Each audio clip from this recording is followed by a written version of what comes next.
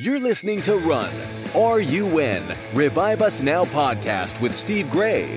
As pastor of the Smithton Outpouring and the Kansas City Revival, Steve is a leading voice of revival worldwide. Steve shares his life-changing encounters with God, along with biblical teaching that equips you to experience and lead lasting revival. Come, run with Steve and expect God to revive us now.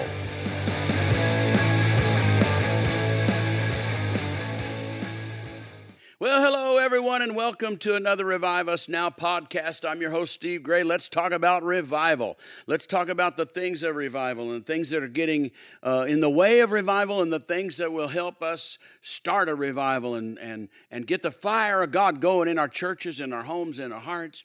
And light the fire again, because my, oh my, do we need it. If you're spiritual at all, you should be concerned of the direction religion is going. Now, I know, I hear a lot of people, they're all concerned about the direction our country's going and government's going. And these are people like political-minded people. They're concerned about, the politics and the COVID and vaccines and government and Democrats and Republicans. And they could be Christians or non-Christians. But I don't see very many Christians, pastors, or leaders that are that concerned about the church. They're concerned about those things and not realizing that how the church goes, how everything else goes. They're Christians and they're not concerned about how stale the church has gotten, how selfish the church has gotten, church folks have gotten, how self-centered religion has gotten and sermons have gotten. They're not concerned about that at all. And the more we turn selfish and on ourselves, the less we're going to have of God. And the less we have of God, the less we have a chance of God coming down and rescuing us from the powers that are out not only to destroy the country, they're out to destroy the church. And I don't see anybody that concerned. I see them all, everybody's, they got one side or the other, these big conflicts. They're all concerned about, should you get jabbed or not get jabbed or whatever, there's a lot of emotion in that, a lot of concern, a lot of arguments. There's siding on this and Republicans and Democrats and immigration and all those kinds of things, COVID stuff. And wow, there are a lot of opinions and a lot of just emotion in it, fighting emotion. But where are the ones fighting for the church? Where are those concerned for the church? I don't see it. I don't see very much the emotion that's towards the outward things, the temporary things, those that can, he says, don't be afraid of that which can kill the body. You better be concerned with that which takes the soul into hell. But I don't see that much concern for it. So anyway, I'm going to a scripture here that I love and to help us bring revival, and it's from Romans chapter 12:2. This is where it talks about becoming a living sacrifice. Don't hear that much. You hear the phrase, you hear songs written about it, but you don't hear very many sermons about, okay, time for you to be a sacrifice. Or they water it down what it means to be a living sacrifice, and it's not worth anything after that. The word sacrifice, you don't have to die, but you still got to be a sacrifice. That's what Paul wrote. But anyway, here's how it starts. He says, do not conform to the pattern of the world. Don't conform to it. And you know how, after a heavy rain or a flash flood or whatever, even if it's a flash flood, unless it's a real heavy one, the rain comes, it runs through my yard or whatever down the street and down some of the land here that we have at World Revival Church. We got a big old hill here. Well, when the water starts flowing, unless it's a torrent, it pretty well conforms to the land. If there's a hill, it takes a turn around the hill. If there's a valley, it goes down the valley. Well, the only way that you can change conforming to that land, to that hill, to that valley, is you better be a river of living water, a torrent. As the Bible says, there ought to be a river of life flowing out of you, a spring of water, a well of water springing up out of you. And that water has to be flowing so hard, so powerful, that it does not conform to the land. It does not conform to that which is around it. It takes its own path and just barrels through. You've seen it. You've seen those floods that just changes the land, right? Might wash out a bridge, and here's this valley or here's this hill or whatever, and bang, it just washes everything away, and now the land looks completely different. Well, I got a river of life flowing out of me. Woo! And that river is like a torrent that comes out. So I don't conform to the world. I don't conform to what's around me. I don't conform to what's happening around me because I don't want to conform to it. I want to change what I need to change and let this river flow the direction I want it to flow. It's a torrent. But anyway, so Paul wrote, don't conform to the hill or the valley or the pattern of the world. Okay, don't conform to it. I like this one. On some other translations say, do not conform to the image of the world. Got its own lesson there. Conform to the pattern is good because there's that pattern of the land and the water just flows wherever the land tells it to go. But image is good too because we've been created in the image of God, and there's the image of the world. There's the image of Satan. There's the image of all kinds of powers of darkness. And it says don't conform to those other images. We got to stick and conform to the image of God. So either one's really good. But do not conform to the image of the world. Now, it's a great time to talk about this because we want to have a move of God. We want to have revival. And yet, here we come, especially at holiday time, we got another spirit. We got the holiday spirit. We got the Christmas spirit. We got the Thanksgiving spirit. I don't think we have much of a Easter bunny spirit, but anyway, we got a lot of spirits out there. And people get into the holiday spirit, and they feel like that must be almost like the Holy Spirit. You know, it kind of gives them that uplift. It's the holiday time, and it kind of gives an uplift. It's kind of like a little revival season of uplift, of joy, and if you don't have it, they get upset. Come on, it's Christmas. Get the Christmas spirit. Or then they get angry, like if it doesn't go right on Christmas Day. You ruined Christmas. It's like saying, you ruined the Christmas revival because we set this aside as a special time. And when you get the Holy Spirit, though, you want to stick with God's Spirit and stay with it all year long. But I see people conforming to the pattern of the world, and so just about this time of year, around holiday seasons and through that and into the New Year's Day and into let's not forget Valentine's Day. Some people are big on that. And all these different holidays, and the Easter Bunny comes along and all that stuff. And people conform to that. And they use that to give them an uplift. You know, and you got to be so careful with it. I remember I was telling some people the other day about the first time I even suggested in a church,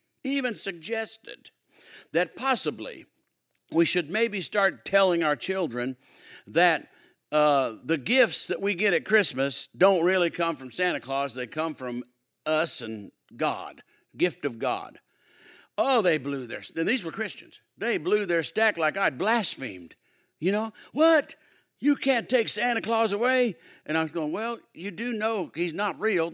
You do know it's a lie. You're lying. You know where liars go, don't you? Well, I shouldn't have said that line. Boy, did that set them off. But anyway, it's not true. It's a myth. And so I suggested to them what we do, what we've done in our home, is we take Santa Claus and make him a fun character. Just a fun character. We got a lot of fun characters. There's no reason we can't make him fun character too. Do we need to make him God? Do we need to make him the one who sees everything and knows everything? And creepy. He's watching us when we sleep. Come on, I don't like that. But it's like God attributes we give to an inanimate object or a myth, like they gave it to frogs or trees or fish. Well, now we give it to this mythological character called Santa Claus.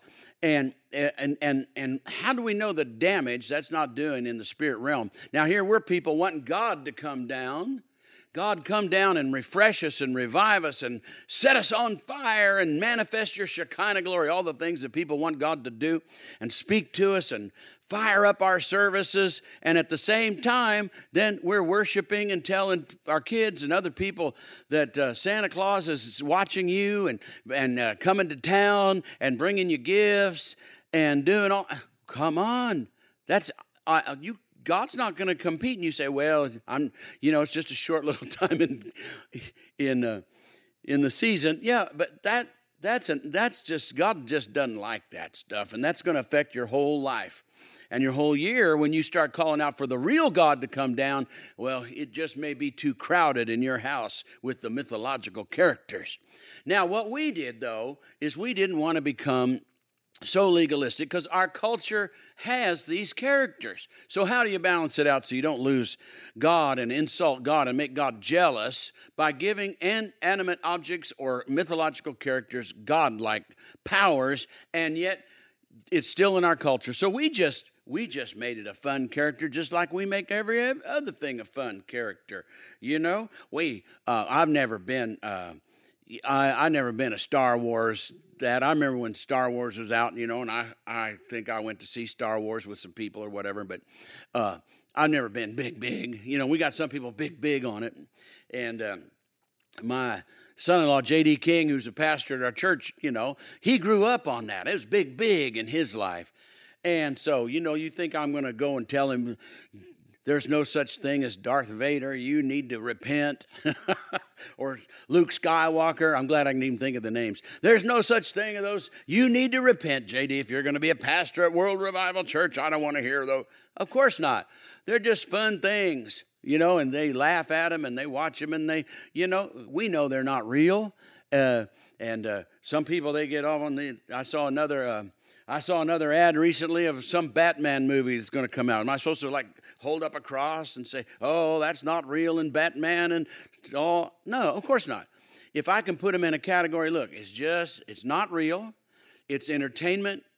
We live in entertainment. If we can keep it in that realm, not go overboard, keep everything within the limits, you know, of what we need to keep everything in the limits and the boundaries of what it is, well, then we can have fun with it. And so we'd have fun. We'd have fun growing up in our house, and we'd still sing Jingle Bells, and sometimes we'd even make up our own lyrics and just laugh our heads off, and you know, and it was just another character. It's a Spider-Man or Batman or whatever, Darth Vader man, you know, and there's Santa Claus, and he got elves, okay, and Frosty the Snowman, okay, and we just laugh and have fun, and the kids all knew, and we just had a good time together, but every one of us knew that Jesus Christ is Lord. He's the one, God's the giver of gifts, and he blesses our family that we can be a blessed family. And we all knew what was right and what was wrong. We had fun, as much fun as anybody else. We'd sing those silly songs and we'd sing Christmas carols, and we just knew everything, what was real and what was not real. And we knew Spider-Man wasn't real, Batman wasn't real, Santa Claus isn't real, elves aren't real, the snowman's not real. We all knew that. So we just laugh it away and just enjoy it as just mythological characters that have no power in our lives, and we're not going to give them any power. They're just entertaining figures, just like on a stage or anything else, just entertainment figures that are part of our culture, and we just keep them right there. And that way we can keep ourselves not conform to the image of the world by giving power to mythological characters that catch us later when we ask God to come down in power. Good lessons. It doesn't take the fun away, but it does take the power away that Satan wants to give to his characters, to other characters, I should say, other than God, and keeps us on track with God's the only one. And all authority and all power in heaven and earth has been given to Jesus Christ. I hope that helps you as you go into this, whether it be now, later, Easter Bunny, whatever, helps you put everything in focus so you can stay in the power of God and in the spirit of revival. Till next time, bye-bye. Thanks for listening to the Revive Us Now podcast with Steve Gray. Push the subscribe button so you don't miss an episode, and spread the word on social media. For more episodes and resources, go to reviveusnowpodcast.com. Until next time, keep on running for revival.